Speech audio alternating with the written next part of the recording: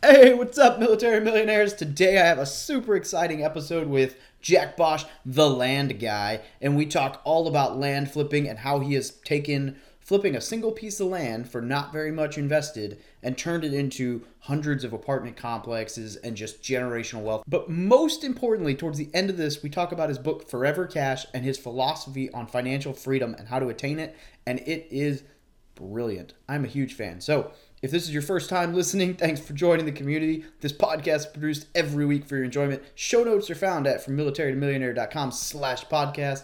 Now relax and enjoy the show.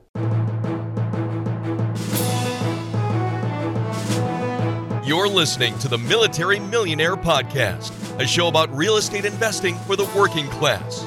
Stay tuned as we explore ways to help you improve your finances, build wealth through real estate, and become a person that is worth knowing.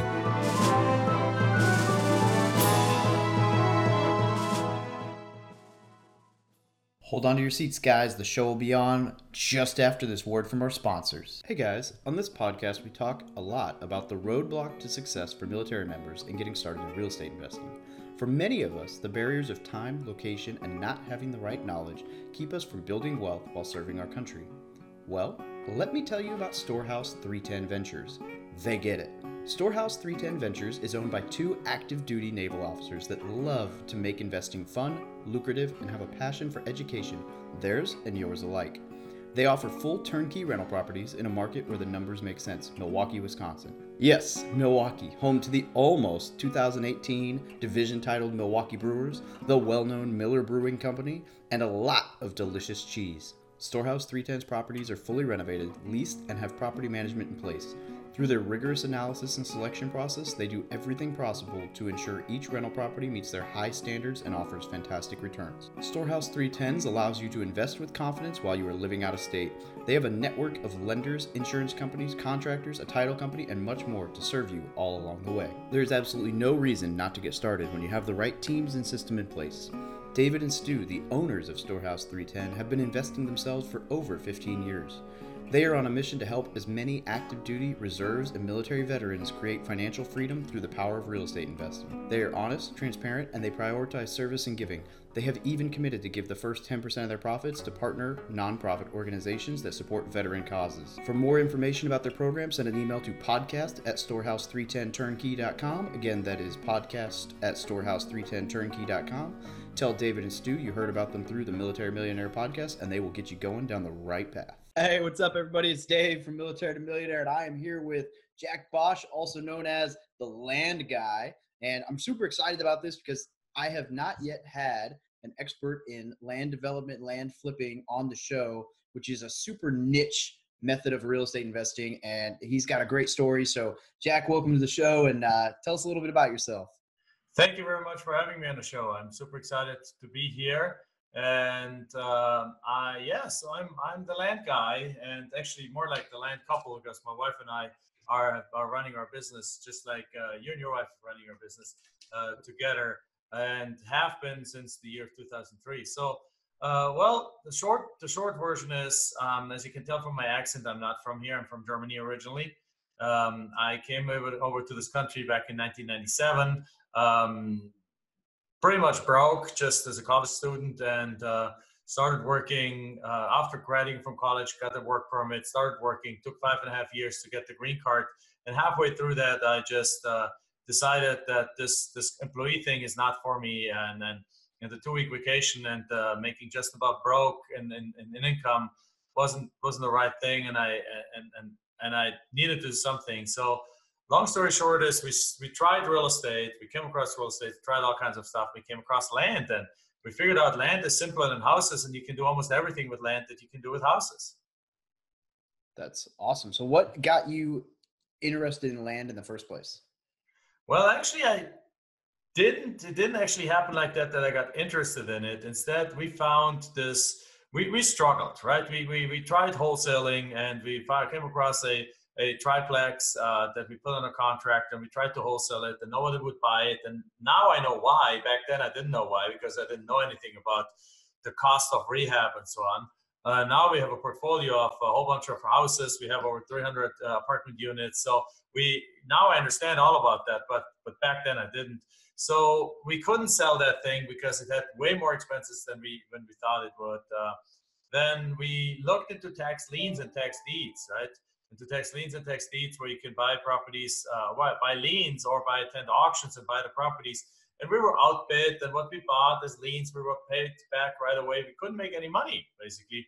And then we had one thought, and that one thought was like, well, if there's people who haven't paid their property taxes, and those people have so much don't want their property, literally they have shut down, they have basically made peace with the fact that they are going to lose these properties. Well, what if we could find out what their mailing address is and contact them? And I'm not talking about just the people whose property is coming up for auction 3 weeks from now, but I'm talking about the people who just stopped paying property taxes last week or last month or half a year ago or a year ago. Because in many states, it takes, like in California, for example, it takes 5 years before a property even goes to auction. Yeah. Right? In other states, it takes 3 to 5 years before a tax lien is being foreclosed. And in that time period, people have literally made up their mind that they don't want to have these properties anymore, but nobody's contacting them. So we contacted them, and what happens is only owners of land contacted us back. Literally, not a single house owner called us, at least initially not. And we were like, the first property was like a property worth $8,000 to $10,000, and we were like, what the heck are we going to do with that? Right? So it's like, and then was like, well, I don't know, but let me just offer $400. So because we figured we gotta have to give a discount when we sell it, because who's gonna want a piece of land, right? Yeah. And so we offered $400. The guy accepted it. We bought it. We drove up there, put a for sale by owner sign on it, and the neighbor next door bought it the same day for $4,000. And I was like, okay, well, if that's working. So then then the next deal came along. It was another land deal. So we never really got interested. It wasn't like we got interested in land. It turned out that land came our way. And soon to this process, we realized that with land, even though we knew nothing about real estate at that point, we had done 20 deals knowing nothing about real estate. Because with land, especially with land flipping, and especially when you flip land that's worth less than $100,000, when you're not developing it, right? When you're not rezoning it, when you're not doing any of these complicated things with land, when you just flip it and you make a low enough offer, because the second deal was a 40-acre parcel worth about $20,000, and we got it for $500.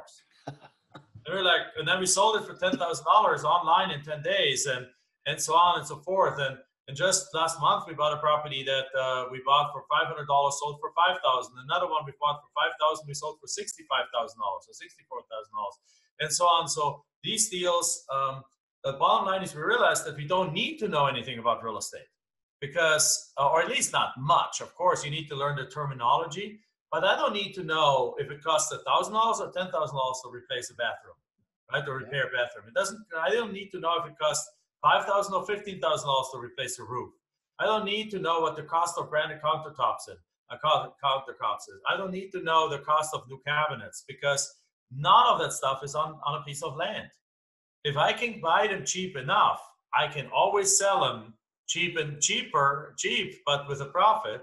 So if I buy something for 10 cents on the dollar, I can always usually sell it for 30 cents on the dollar and triple my money, or for 50 cents on the dollar. And if you price it cheap enough, and on top of it, that over time we figured out that we can actually get cash flow from land by selling it with seller financing.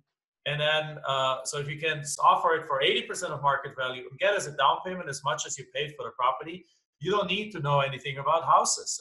And that's when it all started. And for 5 years, we put the blinders on and we didn't touch a house and we didn't do anything. And we didn't even know the first thing about houses. Yet in those 5 years, we did something like 2,000 deals. Man, that's insane. That's so cool. What's funny about that, you mentioned the guy next door buying the property for, almost 10 times what you put down on it. We owned a little 5-acre patch of land on a house. And the guy next door to me owned 10 acres. And I had told him for years, hey, if you ever sell, I want the 5 acres between our properties. And sure enough, 2-3 years later, he got moved to Tennessee or something. And he called me. He's like, hey, the guy wants to buy the house. He wants all the land, but if you give me $1,000 an acre more, I'll give you, whatever. And I was the knucklehead next door who bought the land for way more than it was worth, because there is something to owning the land that borders your property so no one can build on it. Exactly. And Expands your backyard. It allows you to have extra fun on there. It allows you to perhaps in your mind build something for the kids or the grandkids down the road. Whatever it is, yes, it's nice to have it. And even if it's just for extra space. Well, I was lucky enough that we had a few cows, so I let them multiply, and all right, there so we go. Our cattle now covers the mortgage, so I might have paid a little bit extra, but it's still cash flowing, and they mow the grass. So They mow the grass real nice. You'll never get a city violation from them. yeah, exactly. So there's a lot of cool benefits to that. So the land thing. So you flip a lot of properties. And then what went from there? So I know that you own a lot of houses and multifamily and commercial and stuff, but did you get into like rezoning and all that other fun, crazy? No, I never gotten into rezoning, although some of our students, we now teach this for the last 10 years. We have been teaching this. We have seminars and we have courses on it and so on. But some of our students are now went through this to the rezoning process. As a matter of fact, one of them he's become a big player. He just told me yesterday, he and his wife, they pulled up with some other guys and bought a piece of land in the Bay Area for literally $10 million. So that's a different playground that we're playing. We're playing usually below $100,000, but they actually sold it for $16 million just like a couple of years later. So, I mean, that is obviously a great deal. But another one of our students, and he'd taken a property worth $200,000, and by rezoning it, he made it into a property worth $650,000.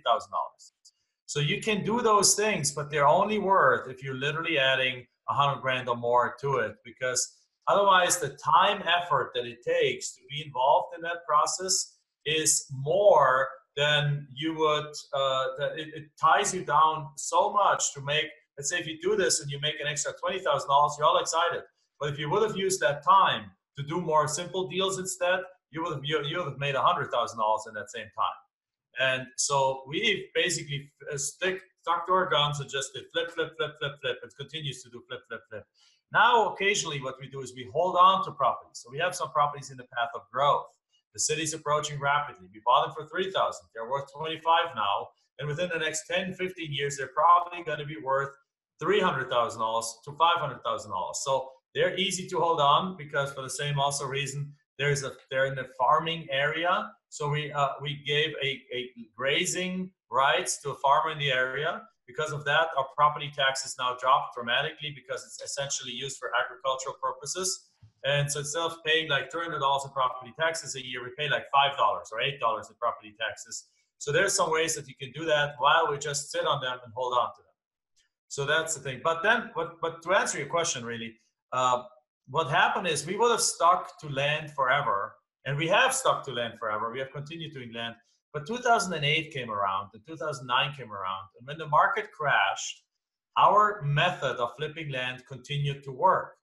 But what happened is that I ended up going to one of the Real Estate Investors Association meetings, which I recommend everyone. If you live in any bigger city, there should be a real estate meetup or a real estate investor association that you should join. And I joined the local one in Arizona where I live, and called Ezria. And they talked about the price of houses at that time. Like it was early 2009, I believe. And I couldn't believe my eyes. I couldn't believe my ears. I mean, I was like shocked because they basically told me that you could buy houses that would cost $200,000 to $250,000 just 2 years prior. You could buy them for $40,000 right now. And they were like, and that's Arizona was one of the hardest hit markets. So I came home, and we in essence, we're always cash flow investors. So you think about land, it doesn't cash flow, right? But we believe sometimes you got to do some flips to make money. But then you want to use that money and invest that money into something else that produces cash flow. Because the ultimate goal is not to flip. The ultimate goal in my mind is to be financially free. Absolutely. And financially free, you are, in my opinion, only if you have cash flow coming into your account more than you can actually spend on a monthly basis. Now, almost every month can be outspent, but I mean, reasonably speaking, right?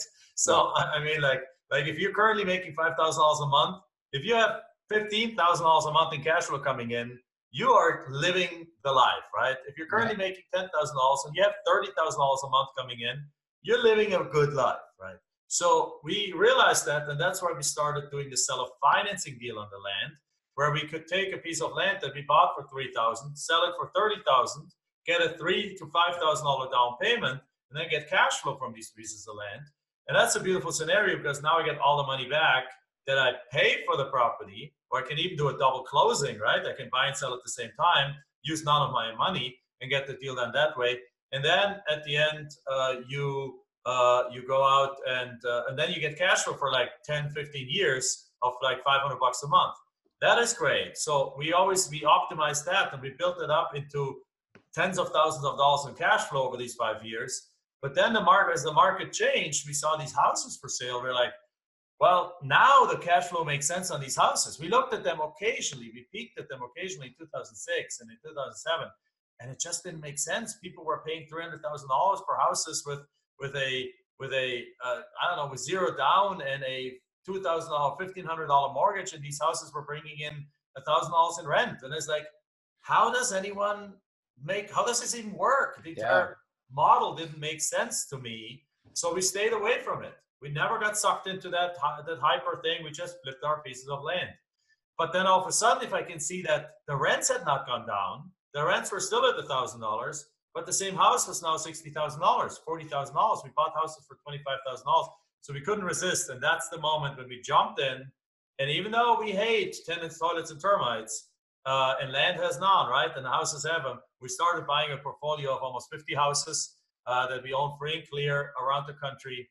And then from there, we moved on to add apartment complexes because we soon realized that the cash flow from the houses is okay, but the hassle factor is still huge. So we didn't want to deal with the hassle factor. We didn't want to deal with any of that. We just wanted to get cash flow. So we now buying 100-unit plus apartment complexes and syndicating that, offering our investors very conservative underwritten deals where we promise them about a 15% annual return. But usually we beat them. Like on the deal that we bought in December last year, we're already at a level that within 4.5 months, we improved the net operating income by 20% on the property. So within another year, we have probably improved it by another 20%. And even though it's a 5-year horizon, we're probably going to be ready in 2 years to sell this property and double our investors' money. Yeah, that's awesome. But that's not typical perhaps, but so on. So we do that. But we continue doing our land deals, right? We continue always doing our land deals.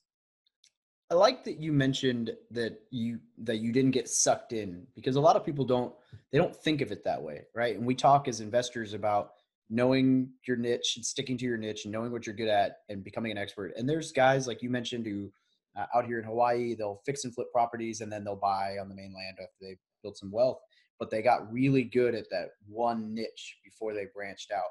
And I think that's huge, because had you started jumping into houses in 2006, 2007, when everyone else was saying, oh, no, you're silly, everyone's buying, the market always goes up, might be a whole different story right now. Might be. We would have been wiped out, pretty sure. Or perhaps thanks to our land notes and our land deals, we perhaps could have paid for the other thing.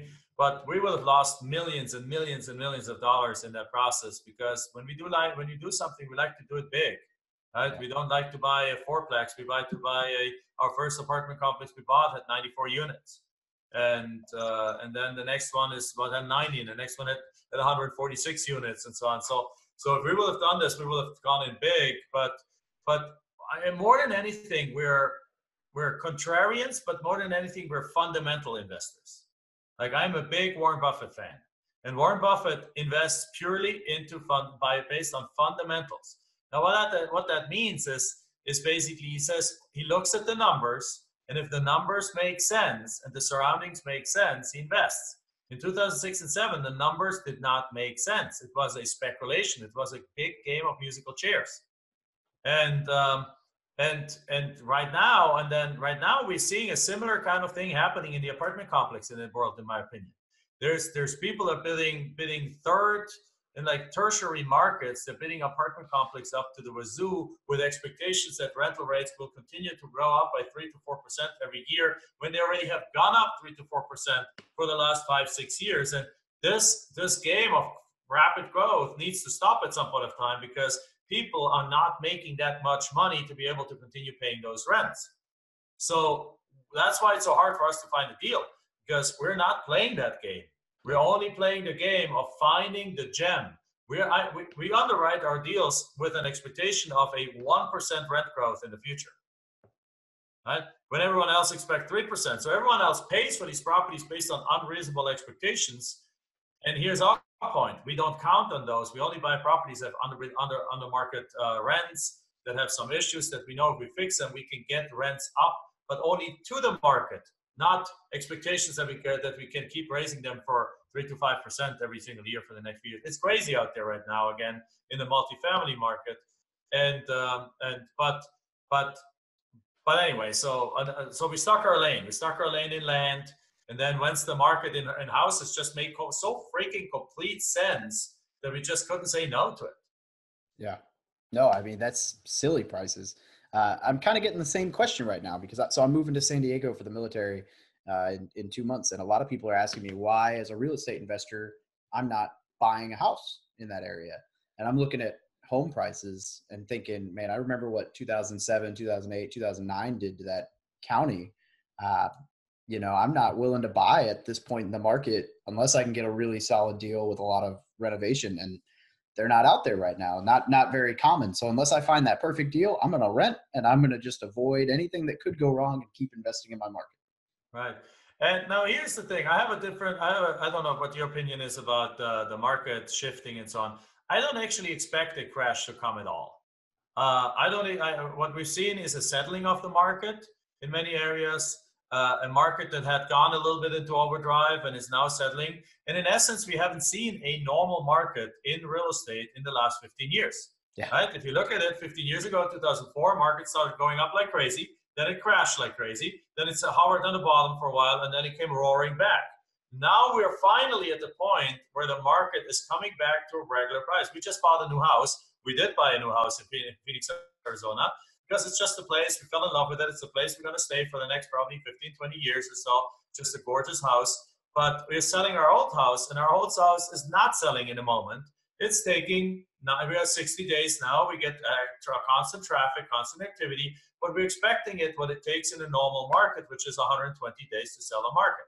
It's just that we have so many newbies in the market right now that are expecting a house to sell in 3 days, like it did over the last couple of years, that they're like crying foul. So buying a house in a market that you know you're going to be in for a long time is totally fine with me, as long as you know you're buying a liability, right? But because on top of it, we are on top of the market. So buying something right now will probably not give you a lot of appreciation. So I'm with you. Rent for the reasons of cash flow, of the fact that you're not going to get a whole lot of appreciation. But I'm not expecting a crash. I'm expecting a little bit of a correction eventually in the multifamily space, in the big apartment complex, 100 units plus apartment space. But that's a different space. That is actually, contrarian-wise, why we're in this market right now. Yep. Because we want to be in this market with some very, very solid deals that we can carry through any kind of correction, in order to be prepared and have all the knowledge and have all the infrastructure in place when that correction comes, to do what we did in 2009, just on a bigger scale. I agree. I mean, be preparing ourselves to jump into that market and buy 100 apartment complexes when that correction comes. Yeah, which is a good place to be. All right, so okay, I got a question for you. How can average people interested in career transition benefit from your instructions on land development? And it's kind of unique to me because I may be in a career transition in the next few years. Yes. So, I'm just intrigued. Well, actually a lot of our students, including that is our story too. When I worked in this job, I had to travel a lot. I had not a lot of time. And I wanted to get out, but I couldn't get out because I was in a green card, in the H-1B visa, which is the visa that is the process coming from Germany, it takes about 5-6 years to get your green card. If you come from a country like India, so it might take you 9, 10 years, 12 years to get that visa. Wow. If you can even have it that long. But the point is so I was in a situation where I could leave, but if I would have left, I would have had 60 days to find another job or leave the country. So I was in a situation kind of perhaps similar to you that man, you can't really leave, nor do you want to, right? You're happy in the military, but you don't have much of a choice. You're kind of like, you're there. That's the place where you are right now, and you have 2 more years left, 3 more years left, and then you get out. So what we did, we said the same thing. We had like 2, 3 years left.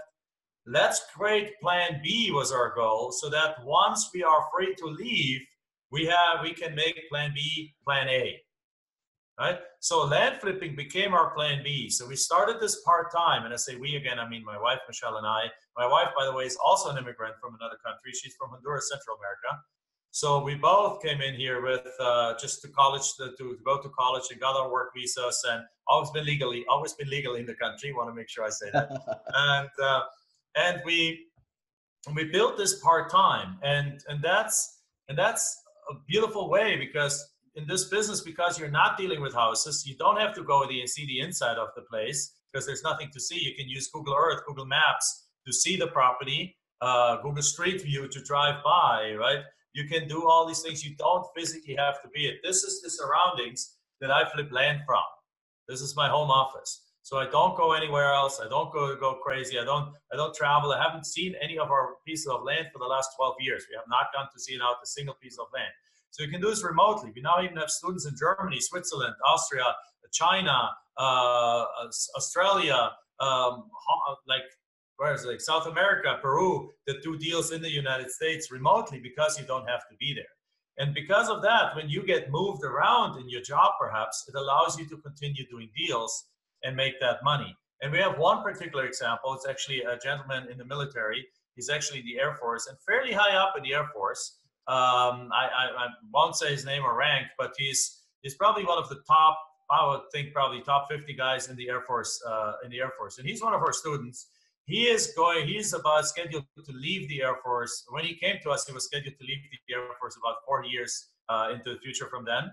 And he came to us, and he came to us and even enrolled in our coaching program that, people don't have to do, obviously, but he said, I want to do this. And we worked with him on a model that he did very little of the work, and most of it was outsourced. So he had kids, for example. His kids ended up helping him. But in other cases, we have a virtual assistant that we can show him how to hire a virtual assistant.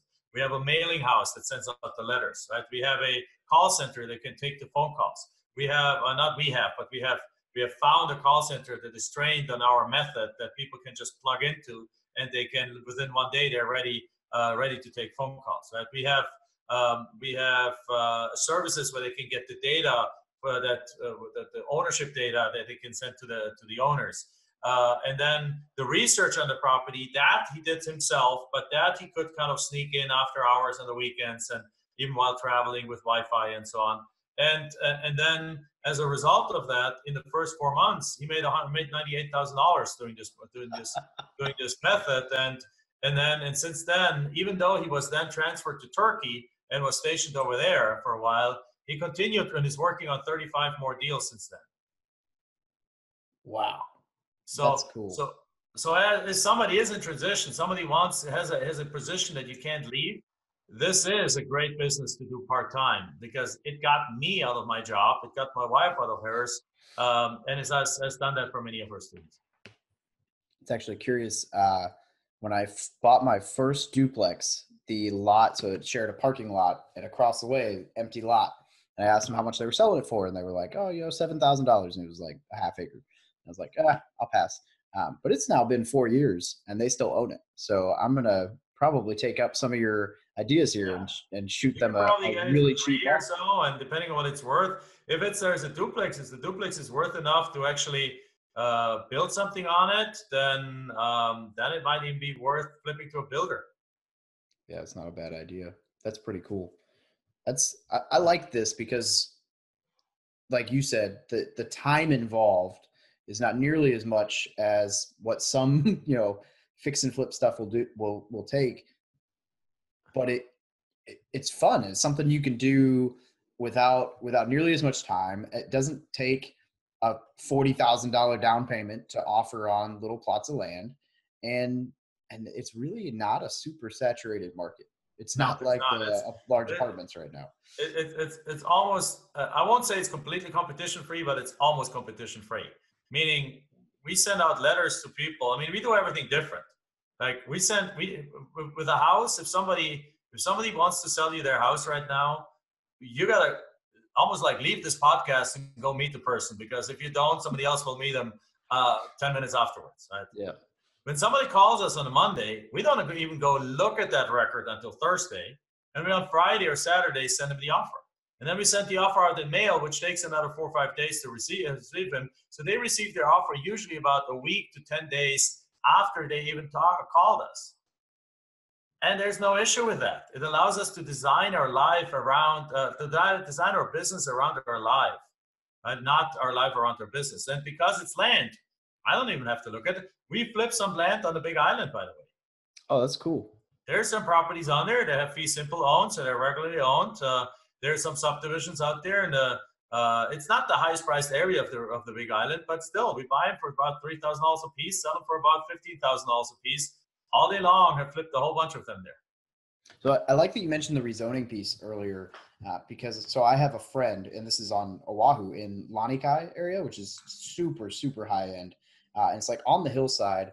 They're friends of my parents, which I ironically got a hold of them via direct mail. Didn't even know they knew my parents. I just have a unique last name. So they were like, hang on. They own, it's like 4 acres of land that's worth, millions of dollars out here.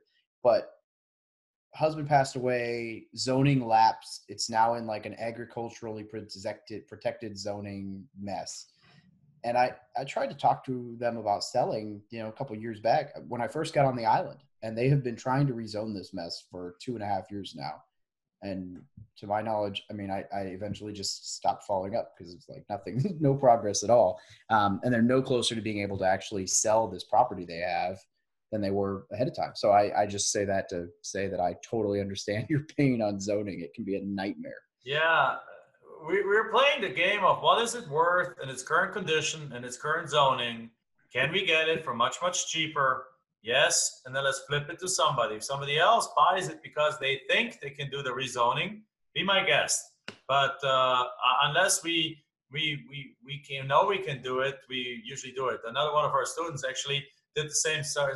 He bought a property, wanted to rezone it, and to bring up the value dramatically, and it would have been worth it. But a year into it, he's gotten so much headwind from the community around him, even though it's not, he doesn't rezone it into something like bad or so. He rezones it into something. There's a bunch of RV parks around, and he wants to rezone it into another RV park. And they're like, no, we've had enough RV parks here. We don't want this. And so literally after 1 year, he gave up. Now, good news is he has it under contract for, I think, $100,000, and it's still worth $250. So he's still going to make about, even if he wholesales it, he's still going to make like $50,000 in it. But he would have been able to make those $50,000 a year ago by just flipping it instead of going through the year-long process that now has failed at the end, and now still making his $50,000. Yep. So rezoning is something that's sometimes worth it, and particularly, however, if you're in environments like Hawaii, where there's a limited amount of land, and they're giving it up very, very, very slowly, which explains some of these horrendous prices in Hawaii, right? They don't want just to be entire island to be full of houses, which at the price point of $200,000 a house would probably be tomorrow. Yeah. Right? Everyone would buy a house there. So they're giving it they're probably the rezoning process in Hawaii is much, much harder than in other places. Absolutely. Yeah. Now, if you want to do that, then I don't know, in Illinois or Arkansas, you probably won't have a problem rezoning it because they're happy rezoning it from residential to commercial, because they're probably excited if somebody comes and builds and rezones it commercially, perhaps down the road put something commercial on there that it creates some jobs, right? So it's always like location matters, but we don't deal with it. I've never rezoned anything because I'd rather go spend that time, flip 10 more deals, and make another $200,000. The velocity of money absolutely velocity makes of money, up for opportunity cost, exactly those things. Yeah, that's huge. All right, so a question for you: what factors, when you're looking for land, what factors do you use to decide on a real estate market? Is there something different when it comes to land than what you would use? So we like three kinds of land. First, we look at infill lots, which is obviously the game there is a little bit different. You have to send out more direct mail pieces. You have to make more offers in order to get something accepted. But when you get something accepted, you might make $50,000 or $100,000 on a deal. So that deal that we did last month is we paid $5 for it, and we sold it for $64,000 with seller financing on top of it. So we're going to make $110,000 on that deal over the next 20 years. But in cash flow and thing, and we have nothing in the deal because the down payment was more than what we paid for the property. But that was an infill lot. It was an infill lot zone for actually zone for multifamily, but it's a small lot, so you could put like a triplex or fourplex on it. But that's not my game. Fourplexes and construction and building, it's a distraction to my core business, so I'm not doing it, right? So therefore, I'm sticking to my guns again. So we flipped it. Let somebody else build the fourplexes and perhaps cash us out sometime down the road when they start building. But the second kind of property is the land in the outskirts of bigger cities, like in what's called the path of growth typically. And what criteria we use for that, and for the infill lots too, is that we look for cities that are growing. Now you can find cities that are growing by simply going to Google and saying like USA 100 fastest growing cities, or you can go to a website called city-data.com. And on their website, you can find some of the fastest growing metropolitan areas in employment growth and in all the different kind of growth factors. And you can look around there, but don't overdo it. It's not like rocket science. But we just pick a few markets that you like, where you think that people want to go and move. Like we found that the coasts are very attractive. The southern part of the US are very attractive. The northern part has attractive areas too, like lakes and things like that. But there's also, for example, a lot of what you want to stay away from, for example, is shrinking towns. So, for example, small town in Florida, probably good. Small town in the middle of the Midwest, probably not good, because people are moving away from these small towns in the Midwest. They're moving to the big cities. They're moving south. And even though there's vacant land around it, it's not worth much, and you're going to have a hard time selling. Small town that has population growth in the south or anywhere else, wherever it has population growth, is great, right? So it's all kind of like it's population growth that really is an important factor that we're looking at. What are the fastest growing cities? And when I say usually we like to stick to larger cities because larger cities, there's more buyers there, right? There's more demand there. There's more activity going on there. Small cities, usually, unless they're like in the top 20 list of retirement cities of the United States where people want to go to, they're still okay, but there's less people to buy it, less people moving there, less demand. Right? And then the third kind of group of property that we focus on is large acreage in the more rural areas. So, but even there, you want to be somewhat surrounded by within 2-3 hours of driving, or 1 to 3 hours of driving from a big city. Like I always use an example. Elko, Nevada is a county in northeast Nevada. There's absolutely nothing around. There's no reason in the world why anyone would ever want to go to Elko, Nevada. Sorry if you're listening from Elko, but the only place there is that is a town called Elko. It's a cute, quaint little town. I've been there on the way once driving through when I still looked at properties, and has a couple of casinos as a county house, and that's about it. But other than that, there's no reason to ever go to Elko. Elko has lots of 40-acre parcels, but they're almost worthless. They're worth $4,000 or $5,000. I mean, you can pick them up for $1,000 and sell them for $3,000, but that's not my definition of a good deal. Right? I mean, it's a good deal, but I'd rather buy something for $3,000 and sell it for $30,000. Right? So, however, if you take the Smoky Mountains or something, what they're called, they're only a couple of hours away from multiple large cities, like Atlanta on one side, Chattanooga on another side, like whatever other different cities are out there. If you take even Arizona for that matter, the northern Arizona is very attractive, even though it's in the middle of nowhere, because it's 20 degrees cooler than Phoenix, Arizona. And if you've ever been in Phoenix, Arizona in August, you know what I mean. Phoenix, Arizona in August is 110 to 115 degrees every single day. So if you can be up there where it's 78, 85 degrees in summer, that's beautiful. So lots of people take their RVs and go up there and spend the weekends there and so on. So that is what I mean. If you're in Seattle, right? There's Shasta Mountain. There's areas Shasta Mountain I think is in California, but still, if you're in Northern California, there's areas like that. If you're in Florida, there's areas where there's lakes and things like that. So make sure that you keep that in mind. So versus Elko, Nevada, where there's absolutely no reason to ever go. So we applied some common sense to it. Like if you want to have, if somebody's in Atlanta, Georgia, and they like the outdoors, how many people do you think would like to have a ranch out there? Like to have some 20 acres that there with some trees on their creek going through it, where they can park their RV, can build a cabin, where they can have their friends come out and they party on the weekend. They can have perhaps a few horses or cattle and just enjoy that. That's actually a surprising high amount of people. When I speak in any kind of real estate group, there's usually half the hands go up when I ask who would like to have their own ranch.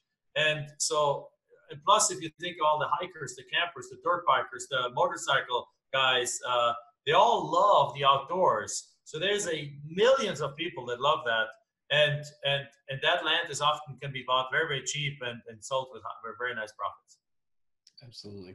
All right. So Jack, one last question for you. I know you have a book, Forever Cash, and I'm just curious if you can briefly overview some of your, your central tenets of what your financial mentality is. Right. I kind of covered it, mentioned it a little bit already, but I'm happy to talk about it a little bit more. My overall financial philosophy is that of everything in your financial life should be designed for you to roll money that you make over again and again and again into what we call forever cash. And forever cash is just another word for lifelong generational cash flow. Right? So we in our family, we talk about there's three types of cash. There's one-time cash, temporary cash, and forever cash. So there's one-time cash is cash that you work for once and you get paid for it once. So a flip is one-time cash, but it's better quality one-time cash than you going over and mowing the neighbor's lawn for $20, right? Mowing the neighbor's lawn is also $20 because you worked half an hour, you got paid $20. Doing a real estate flip, you might work 10 hours, you get paid $20,000.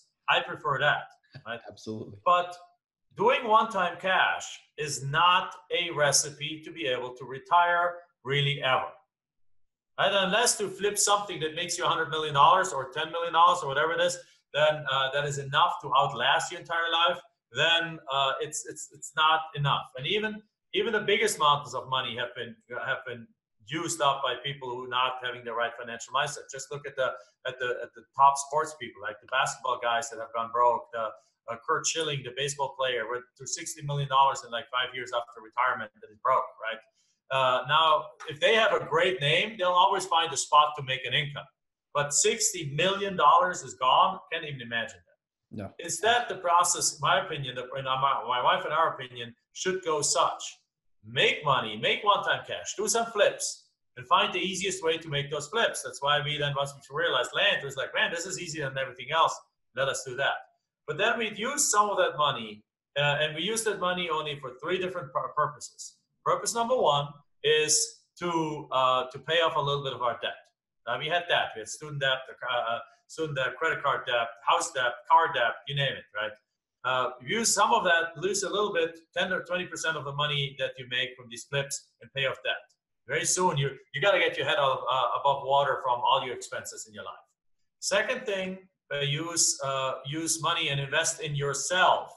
Invest in yourself for more knowledge. Because the only reason we were able to capitalize on the 2009 situation in the housing market is that by that time we had gained the knowledge and the experience and the confidence to be able to play into that market, right? And the third thing is reinvest in your deals, right? So that's the way. So that's the way you do that. And actually, there's a fourth way. The third way is not reinvest in your deals. Put money off to the side and then use that money to start investing in long-term cash flow deals. That's what I mean with reinvested money. So reinvested money. So the goal at the beginning is not to buy a new car, not to buy a new house, not to buy the Ferrari, not to buy the Lambo, not to go take the vacation, the family vacation on a trip with a private jet and stuff like that. And I'm not saying this is crazy. I've seen people do that. So, and 2 years later, the market shifted on them and they're broke. Literally, they're broke. And I have to lend them money. That has happened. So, so instead, use that money to pile it up. And if you have the tendency to spend, then open another bank account with a bank across the city and throw away the ATM. Right? So throw away the card, the ATM card. so that the only way you can retrieve money is by literally going there and just saying like, I need money, or going there and doing wire transfer into the title company for your next big investment or so, right? So you got to protect yourself from yourself sometimes.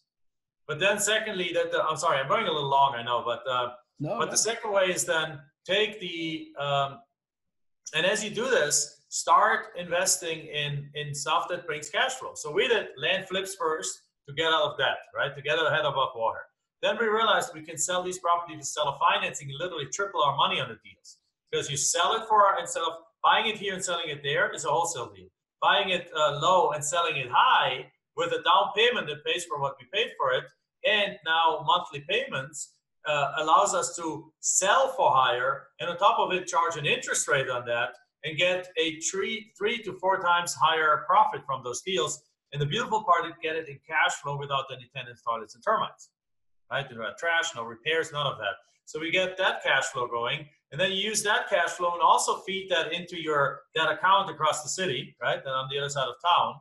And then because you don't need that money, you don't need the money right now. You keep doing your flips, you live off your flips, you use the cash flow to put in other pieces, and then ultimately you invest in more and more of these cash flow assets. Like that's why we do the apartment complex deals, because they're bigger cash flow, even bigger cash flow for long terms and so on. And you can invest passively in some of those. We have investors that invest with us all the time.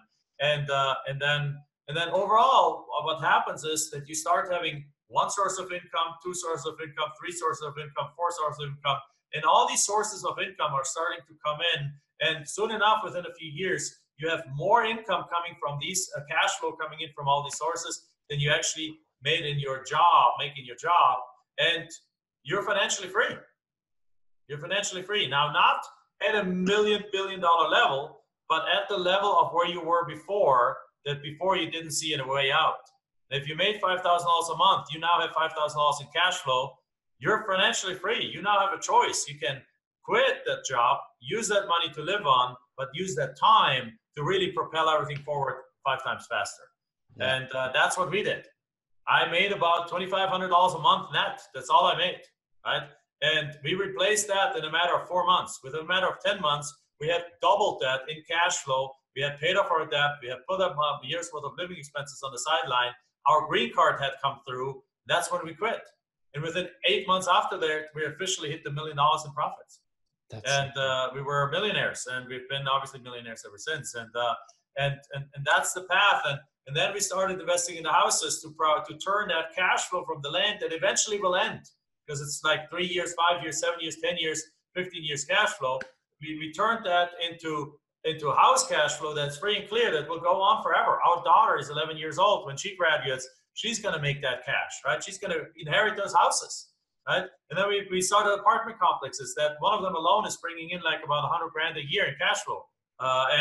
And those we keep, and then we go sell, and then we roll into other things. And it's a lifelong process. I'm never planning to stop on that, because it's a way of life. And that way of life now allows us to live in a house that is a 7,000 square foot custom home that we just bought 2 months ago. And that is absolutely the home of our dreams. That's super cool. I'm really glad I asked that question, because you just gave so much value in your answer. Sorry, that's my pet peeve. I'm like, that's where we wrote the book about it. The book is not a real estate book. The book is a financial freedom book. And that's why I started this. So you mentioned people who made it big and blew all their money on something and then needed to borrow money. The military, when we're deployed, a lot of guys can get, depending on your job, I mean, there's $100,000 bonuses for re-enlisting. And if you're in a combat zone, when you get that bonus, it's tax-free. So you imagine this 24-year-old, 22-year-old kid gets a check for $100,000 handed to him, and he comes back, and it's like Harley, Cummins truck, sports car, trip here, married someone I shouldn't have, and now I have nothing left. I got to stay in the military because I have no option. And I was seeing this stuff. I'm like, man, I got to start talking to people about what they're doing with their money. So I'm very passionate in the same regard. We could probably talk forever about that. Yeah. I see it in our seminars.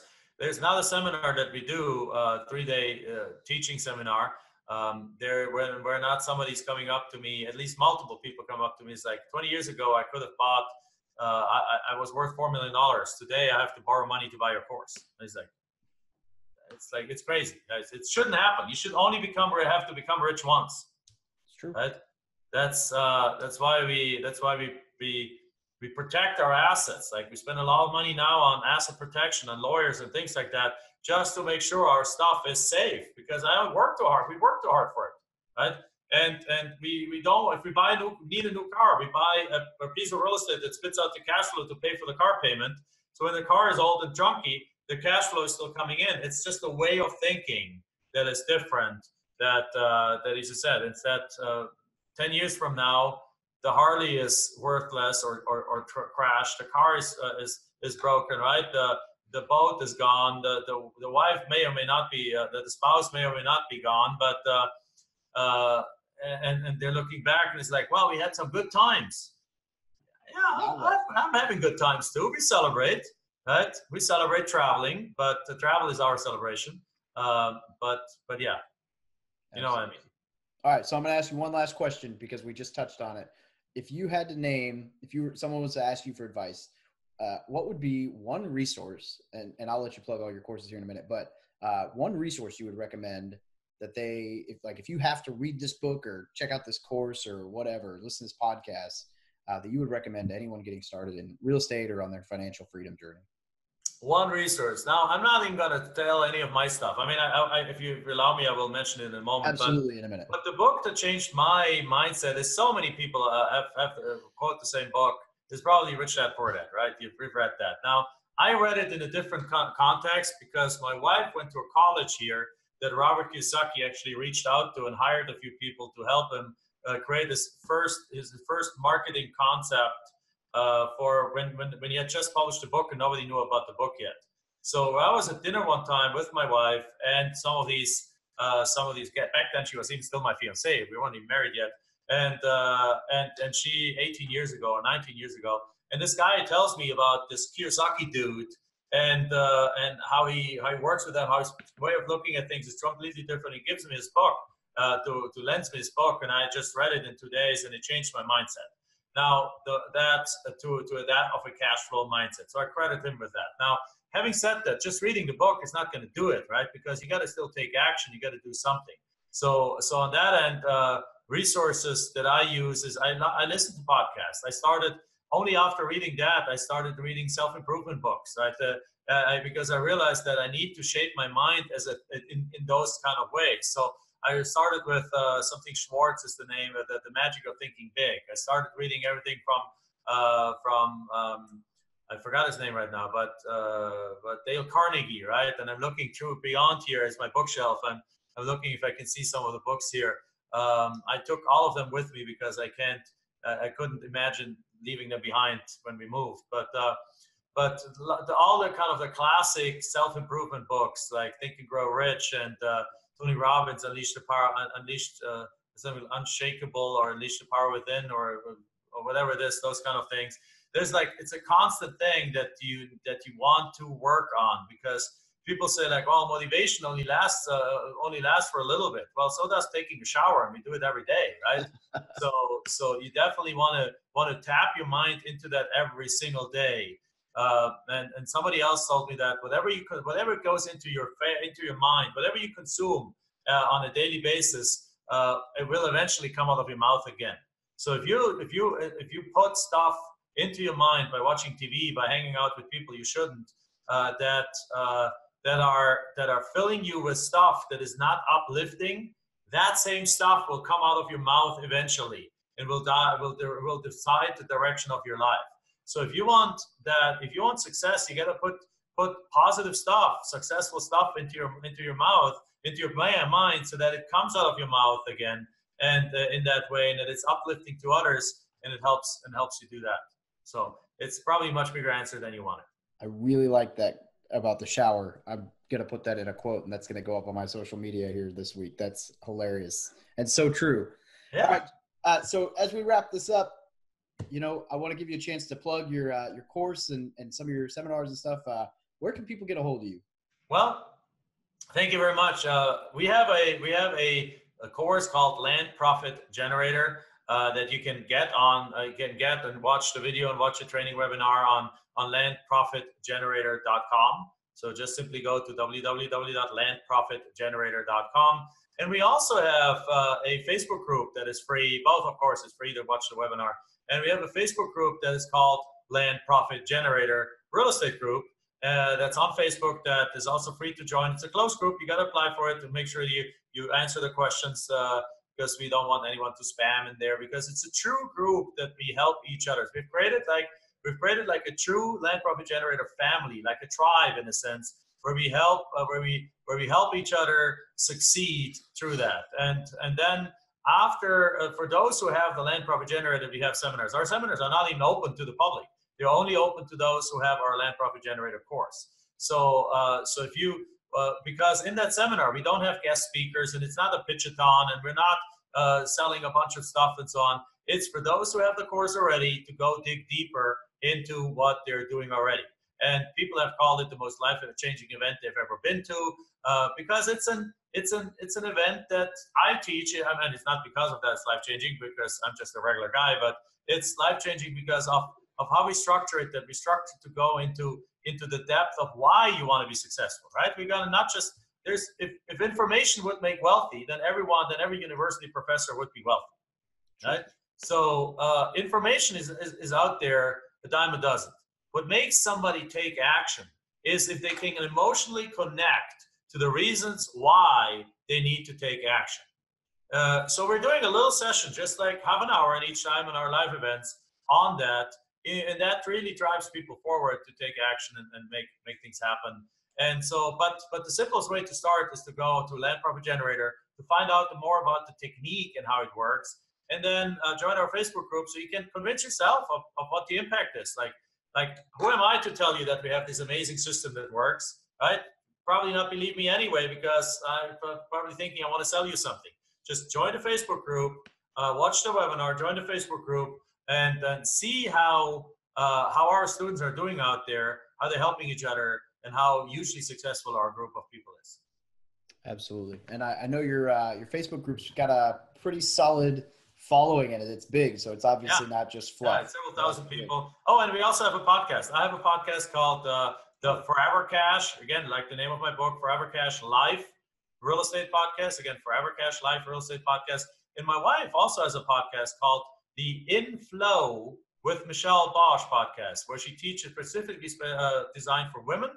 And so it's a combination of life, success, and real estate kind of advice, interviews. And she has some amazing guests on that show, some nationwide known people in the money, real estate, spirituality, success space. It's an amazing podcast. It's called awesome. Info with Michelle Bosch, and Bosch is with SCH.